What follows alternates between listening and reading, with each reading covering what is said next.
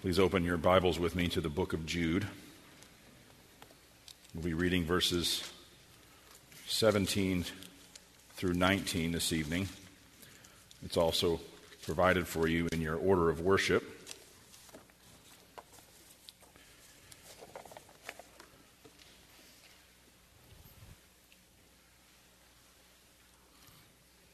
Let us give ear now to the reading of the holy and the inerrant and the life-giving word of God. Jude, beginning with verse 17. But you must remember, beloved, the predictions of the apostles of our Lord Jesus Christ. They said to you, in the last time there will be scoffers following their own ungodly passions. It is these who cause divisions, worldly people, devoid of the Spirit. The grass withers and the flower fades, but the word of our God will remain forever. Let us pray. Heavenly Father, we come to you now with your word open before us, and we would ask that you would enable us to understand it, and that you would help us to live by it, and that you would build us up with it in our most holy faith. And we ask this in Jesus' name, amen. Forgetfulness is something that every human experiences to some degree. Of course, there are some who struggle perhaps with forgetfulness or a certain absent-mindedness more than others. I came across a recent study that concluded that the average person forgets about 4 things every single day. According to the study, the top 3 items people have a tendency to forget are: 1, why you went into a room; 2, where you put your keys; and 3, what you wanted to buy at the grocery store. Practically speaking, remembering things can have a positive impact on your daily life, eliminating the frustration perhaps of having to go home and get your wallet, or avoiding that familiar and awkward moment of forgetting someone's name a mere few seconds after they told you what it was. The biblical idea of remembering, however, is loaded with a great deal more meaning, however, and a great deal more importance. In these 3 verses this evening, Jude is calling on believers to remember something. And the substance of what he calls us to remember is of utmost importance and with implications for the spiritual health of the church and even for individual believers. I want us to note this evening simply 3 features of this call for Christians to remember. The first is simply this: the command. Jude is now turning from his lengthy description of the false teachers from verses 5 all the way through verse 16. Now he's turning from that to directly exhort the believers to whom he's writing. The purpose for the letter of Jude was laid out way back in the beginning of the book in verse 3. Jude said, "Although I was very eager to write to you about our common salvation, I found it necessary to write, appealing to you to contend for the faith that was once for all delivered to the saints." And then in verse 4, he gave the reason for his appeal for them to contend for the faith, to explain what it would mean. Because certain people have crept in unnoticed. Certain people had infiltrated the ranks of these believers and had been of some influence among them, particularly in the realm of a godless, immoral lifestyle, all being excused under the banner of grace. They had perverted the grace of God, Jude said, into sensuality. And then he went on to spend the next 12 verses of this little book expanding upon that reason in verse 4. And now he turns from that expanded explanation of those who had infiltrated this church to finally begin his appeal for them to contend for the faith. What would that entail? What would that look like? And here in verse 17, we have the first imperative command of the book. And Jude exhorts them to remember. This is a command for them to remember knowledge that they already and currently possess. Literally, the predictions of the apostles in verse 17 is more literally rendered, the words spoken to you beforehand. Jude's readers had been personally told by the apostles of the Lord Jesus, likely in the planting of the church or churches he's writing to, and this is knowledge that they had told them beforehand that they needed to actively call to mind. The situation was one in which these readers were in danger of influence to immorality by these antinomian heretics. And in response to that situation, Jude presents the first step they needed to take in response. Mark Johnston puts it this way: like a good doctor, Jude has said to the ailing patient, this is what is wrong, and now he says, this is the remedy you must take. Now, whenever the Bible calls God's people to remember, that idea, as I said, carries a lot more weight than you and I tend to use it in our everyday language. This is not in the realm of forgetting where you put your keys. This is not just an intellectual exercise like remembering all of the presidents in order, perhaps, or your multiplication tables. I don't know if they still do that. This is not a mere data recall, in other words. This is moral imperative. Douglas Moo puts it this way: remembering in the Bible includes the will and not just the mind. In recalling what God has done or said in the past, we are to take it to heart in a way that affects our thinking and behaving. So this is moral exhortation and a call to be active and intentional about remembering. Another feature of this command to remember is that it comes with divine authority. He tells them to remember the predictions of the apostles of our Lord Jesus Christ. The word apostles literally means those who were sent. Now, the idea is one who was sent in the name of someone else and carrying the authority of the sender. The apostles of the Lord Jesus Christ were those who carried his message in his name, and as they delivered it, it came with his very authority. Gene Green explains, the apostles were not independent agents, but spoke and carried out a mission in the authority and under the authority of another. So the words spoken beforehand to these readers by the apostles carried the same authenticity and the very authority of the Lord Jesus who had sent them. Now, in the case of Jude's original readers, this was almost certainly an oral message delivered directly to them, but it came with the authority and thus a permanent impact and ongoing power. In fact, the verb tense of the predictions, the words spoken beforehand, carries the idea of something that was spoken and carried a lasting and permanent impact. Also, at the beginning of verse 18, that they said to you is really more literally, they were saying over and over repeatedly to you. These things they said to you in the past, but their words were and are not like any other human discourse. They have staying power. They have permanence. They have power. Remember them. So for Jude's readers, so infiltrated with the peril of immoral false teaching and influence, as Darrell Charles puts it, the antidote to faithlessness is the sure anchor of apostolic teaching. Now, here in Jude, there's a specific context to what they were remembering and why, and a circumstance that they're dealing with, although, as we'll see in a moment, it is not unique to Jude's readers. But isn't it noteworthy that the first thing Jude commands these believers to do is to take heed to the authoritative Word of God? It is first and foremost the Word of God that they need in dealing with their immediate surroundings and circumstances. Mark Johnston explains, they must view the world around them through the lens of the truths God has revealed to them in His Word.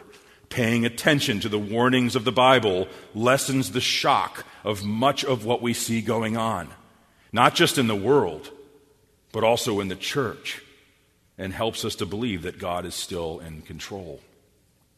So the application and the meaning thus for us in the church and in the world as we know it, in which we find ourselves, is for us to take heed and to remember the Word of God. We have the whole canon, where Jude's readers had the Old Testament and a newly developing New Testament.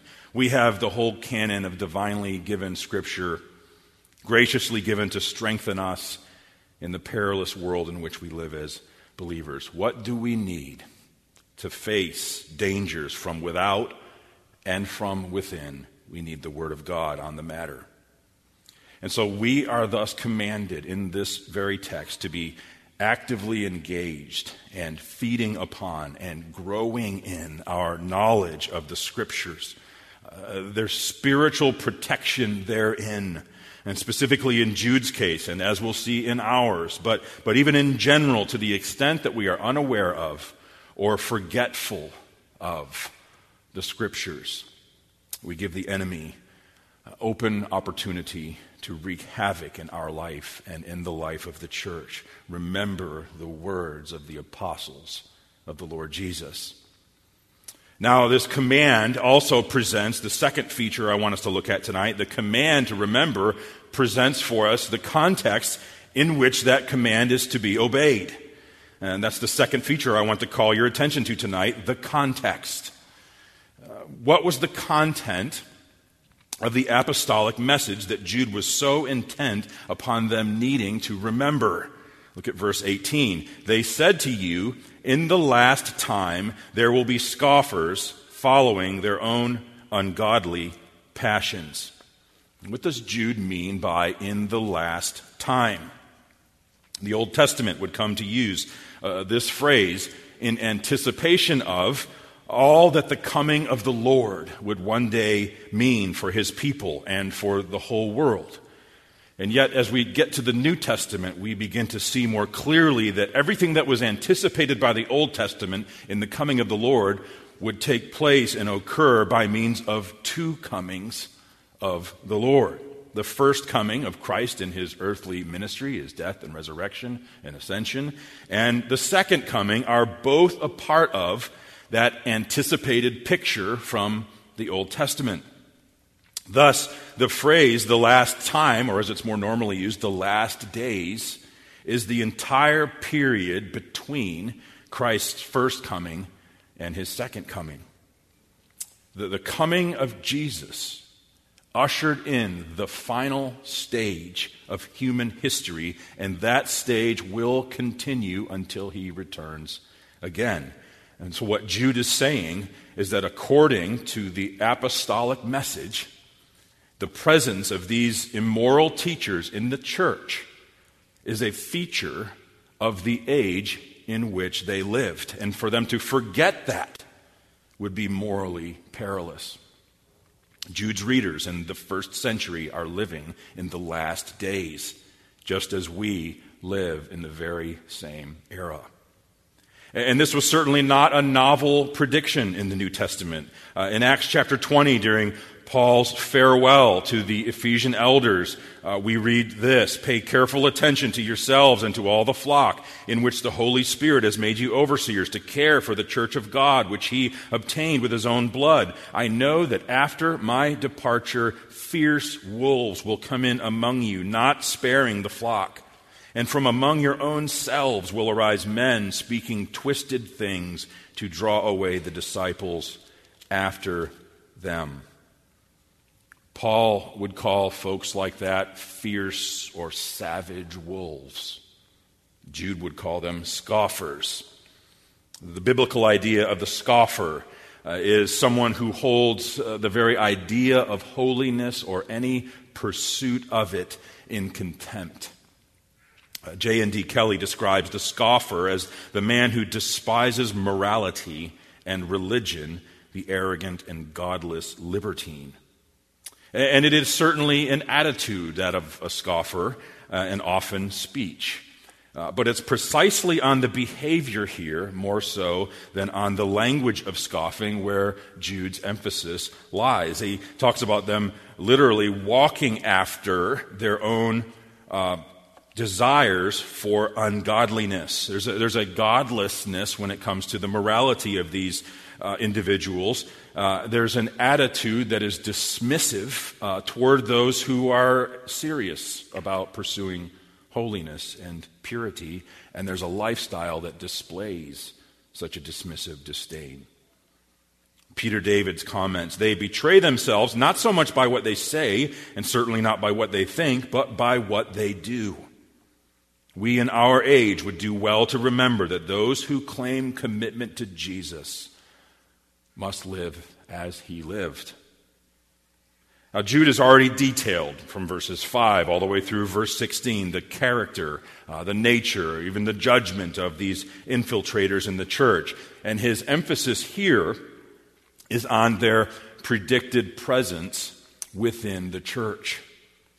The apostles repeatedly warned Jude's readers ahead of time, not that this was a possibility, but of the certainty of apostasy within the church from genuine Christianity and from biblical morality. Those who would be in the church, even in places of influence, whose lives and the message of their lives displays a godlessness in regards to obedience to God's commands.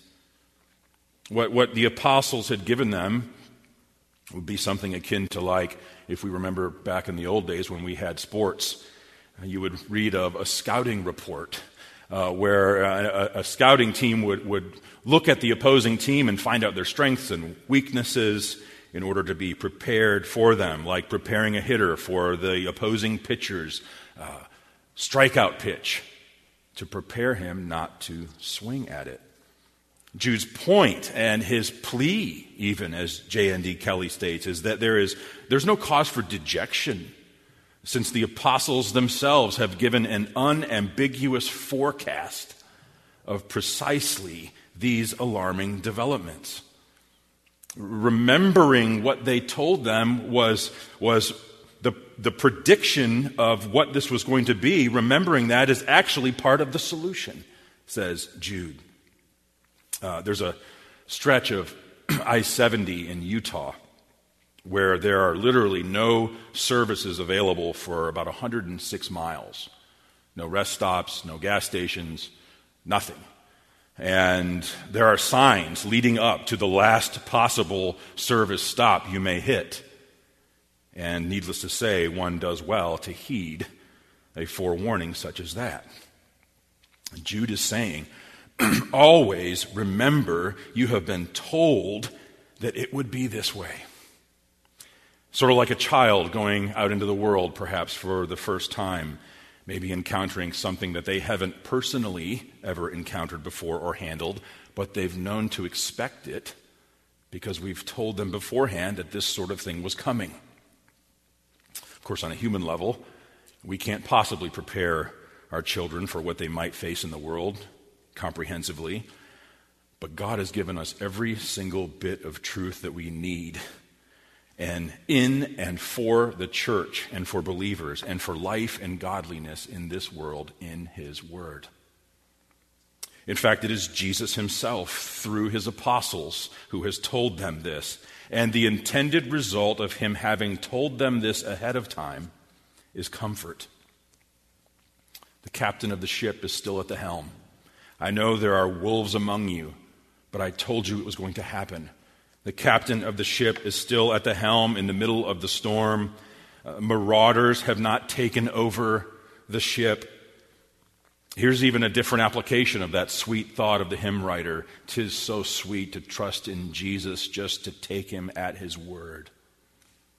Jesus told us that this would be this way. Matthew Henry comments, we must not think it strange, but comfort ourselves with this, that in the midst of all this confusion, Christ will maintain His church and make good His promise that the gates of hell shall not prevail against it. And there's also a preparedness required of us, that as a result of having been given this knowledge beforehand. When you know an enemy is at or is approaching the gates, you cannot but be vigilant and begin to take action. Now, on the one hand, we don't want to be those who are always suspicious of everyone. We don't want to be known as the nuance police, suspecting false teaching and immorality from everyone around us at all times. But this word, to remember what the apostles predicted, means, at the very least, we should not be caught off guard or surprised at the presence of false teachers when they manifest themselves. And moreover, the fact that we have been prepared by the sure and certain predictions of the apostolic word that this would be the case, that is in itself a reminder that God is still on his throne, and this is still his church, and this will be an ongoing feature until he returns. And we mourn, and yet we endure the fact that the church will be by schisms rent asunder and by heresies distressed. But we also remember that the church will never perish. Her dear Lord to defend, to guide, sustain, and cherish is with her to the end. Another feature of the context Jude is calling them to remember is one of the effects of the result that results from the presence of these false teachers. This situation creates factions in the church. Look at the beginning of verse 19. It is these who cause divisions. The very tense of the verb there indicates that this is a source of continuous and ongoing division in the church. Christopher Green describes the scene as something like this. They are becoming recognized centers of disagreement and discontent. Some Christians leap to their defense, and others will have nothing to do with them. Some swallow their alternative message with gusto and go on special study weekends with them. Others are confused because the kind of Christian life they have always lived is being criticized as less than Christian. Folks are coming to the defense of these misunderstood nice guys. Allegiances have been formed and all around a false concept of the gospel. And if there's ever a rebuke of individuals such as this, it's categorized as unkindness and ungraciousness on the part of those who would seek purity for Christ's sake. And Jude concludes his description of this context of his call to remember by describing these false teachers one last time. He says they are worldly people devoid of the Spirit. Now, the idea there of worldly people, the idea is that which is entirely earthly and all that pertains to this natural life alone, with zero account for any spiritual things, the life of the flesh. James chapter 3 speaks of wisdom that is earthly, unspiritual, demonic.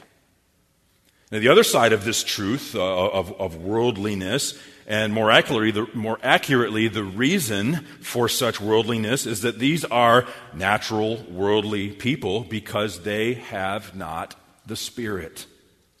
The Spirit of God is not within them. In fact, that sums up the whole reason they cause divisions and the reasons for the lengthy and vivid indictment of these antinomian teachers that Jude has just finished in the previous section.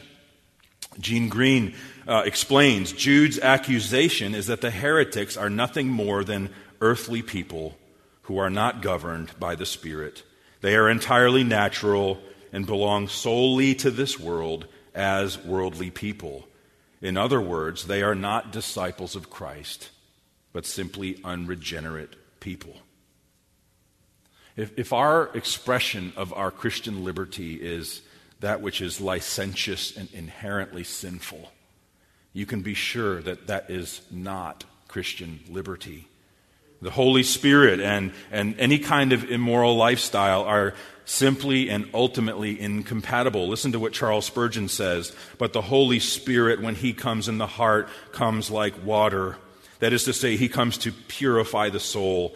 He that is today as foul a liver as he was before his pretended conversion is a hypocrite and a liar. He that this day loveth sin and liveth in it, just as he was wont to do, let him know that the truth is not in him. God's Spirit works by love and purifies the soul. Once let it get into our hearts, and it will have no rest till it has turned every sin out. God's Holy Spirit and man's sin cannot live together peaceably. Well, the final feature of this call to remember I want us to see, we've seen the command and the context for the command. I want us to see finally the contrast. Jude has described them as worldly people, devoid of the Spirit. The contrast I want you to see comes when we remember, once again, who is being addressed. Jude makes that very clear by the very sharp turn he makes at the beginning of our passage in verse 17, that he takes in turning from them to you. But you, beloved. All of the description of these dangerous false teachers and their lifestyle and their message was for the sake of these dear believers and in contrast to them. The whole time since verse 4, Jude has been speaking about them, but he has all the while been speaking to his beloved readers, as the beginning of verse 17 reminds us. And as his concluding description of them was as being holy, earthly minded, unregenerate, devoid of the Spirit, the stark contrast that we have then is that these believers are those who truly do have the Spirit. The apostolic word that they are to remember includes by necessary implication that they have the Spirit. At the very beginning of this letter, in verse 17, as Jude addresses these believers as those who are beloved in God the Father and kept for Jesus Christ, Jude now introduces the role of the Holy Spirit as a reality for them. We've already mentioned the idea of the last days. It inaugurated and begun in Christ's first coming. What Christ accomplished in his first coming has massive implications for the way we view and for the way we live our lives in the church. Part of the great work of redemption was the sending of the Holy Spirit to apply what Jesus accomplished for us in his redemptive work. Jesus, in his first coming, accomplished our redemption, and then the Spirit, as even part of Jesus' first coming, was sent to apply that redemption to us by uniting us to Jesus in faith, giving us the new birth, making us part of the new order of the new creation, and indwelling us and empowering us with resurrection power. There's another way that theologians like to put this, which I think is very helpful. There is an already not yet dynamic to the Christian life. Because Christ has come, and he has died, and he has risen again, and he has ascended on high, and he has poured out his Holy Spirit on his church and in the hearts of believers, and because he intercedes for us constantly, because all this has happened, all of that redemptive work and the first coming of Christ, there means that there are things that are already true for believers. And on the other side, because he has not come back in the second coming, there are some things that are not yet true of believers and the church. One thing that's not yet true for us is the eradication of our sin and the sinful inclinations and the inward pull that we still experience towards sin as a result of the remaining flesh within us. I think we're pretty clear on that concept usually. We rightly avoid the idea that one can ever reach a level of perfection or reach full sanctification in this life. But what about the reality of what is already true as a result of Jesus' first coming? and of which the witness of the apostolic word that we are to remember gives affirmation. The sending of the Spirit to awaken and to indwell and to empower believers in the life of the new creation is part of that which is already true of you and me in Christ. Richard Gaffin comments, "How many Christians understand that the Holy Spirit presently at work in them is nothing less than resurrection power? That the Spirit through whom God will give life to your mortal bodies is His Spirit who dwells in you? How many appreciate that Christ Himself, by His Spirit, is present and at work in our lives in His resurrection power?" The Spirit creates in us a new attitude towards sin, a mourning over sin and a hatred of it. Yet not merely just sorrow over sin, but sorrow and turning from sin in light of the forgiveness that is there. If you should mark iniquities, O Lord, who could stand? But there is forgiveness with you, that you may be feared. The Spirit creates in believers a growing concern over holiness and an increasing awareness of our lack of holiness, a new desire for growth and purity, a love for God's word and for His commands, which are not burdensome to the one with the Spirit, and a more and more turning away from sin and a more and more turning to righteousness. And not from some sense of mere bare duty and drudgery, but He's working in us even the desires to be that way. The New Testament teaching about the Christian life isn't simply be better and do better and feel guilty when you don't. It's that you have the Spirit as part of the new creation which has dawned. Jude's opponents knew nothing of this, and Jude wants his readers to remember the difference. It's not simply a contrast of better behavior or better doctrine, although it is. It's a contrast between the life of the flesh of these heretics and the very powers of the age to come residing within these dearly beloved readers. Well, by this contrast, Jude is certainly not saying that believers have it all together. As I said, the Christian having the Spirit knows more and more of the great and unending need we have for more and more of the Spirit and His transforming power. We know that like a fruit-bearing tree takes time to mature and to maximize the fruit-bearing, so does the precious fruit of the Spirit take time to grow and develop in the life of the Spirit-indwelt believer. But we don't wonder if, but when and how much. Because having the Spirit means that you are somewhere on that timeline. Maybe it's just the bud forming of patience early in life. Maybe it's a more fully grown, beautiful fruit of self-control developing. Maybe we're just sprouts yet. But we're growing. We have the Spirit. It's the presence of the Spirit that makes a person recognize that struggle that the Apostle Paul puts so vividly in Romans 7. I find myself doing the things I don't want to do, and the things I want to do, I find myself unable to do them. But when you keep reading into the next few verses of Romans chapter 8, you see that not only do we have a confidence in the standing that we have in Christ of no condemnation, but Paul says the righteous requirements of the law begin to be fulfilled in us who walk not according to the flesh, but according to the Spirit. What a grand thing to remember. Having the Spirit makes us aware of our need. We don't need to pretend that we're better than we are, but we also don't and must not be content to remain where we are. How much we still need to rely on that Spirit.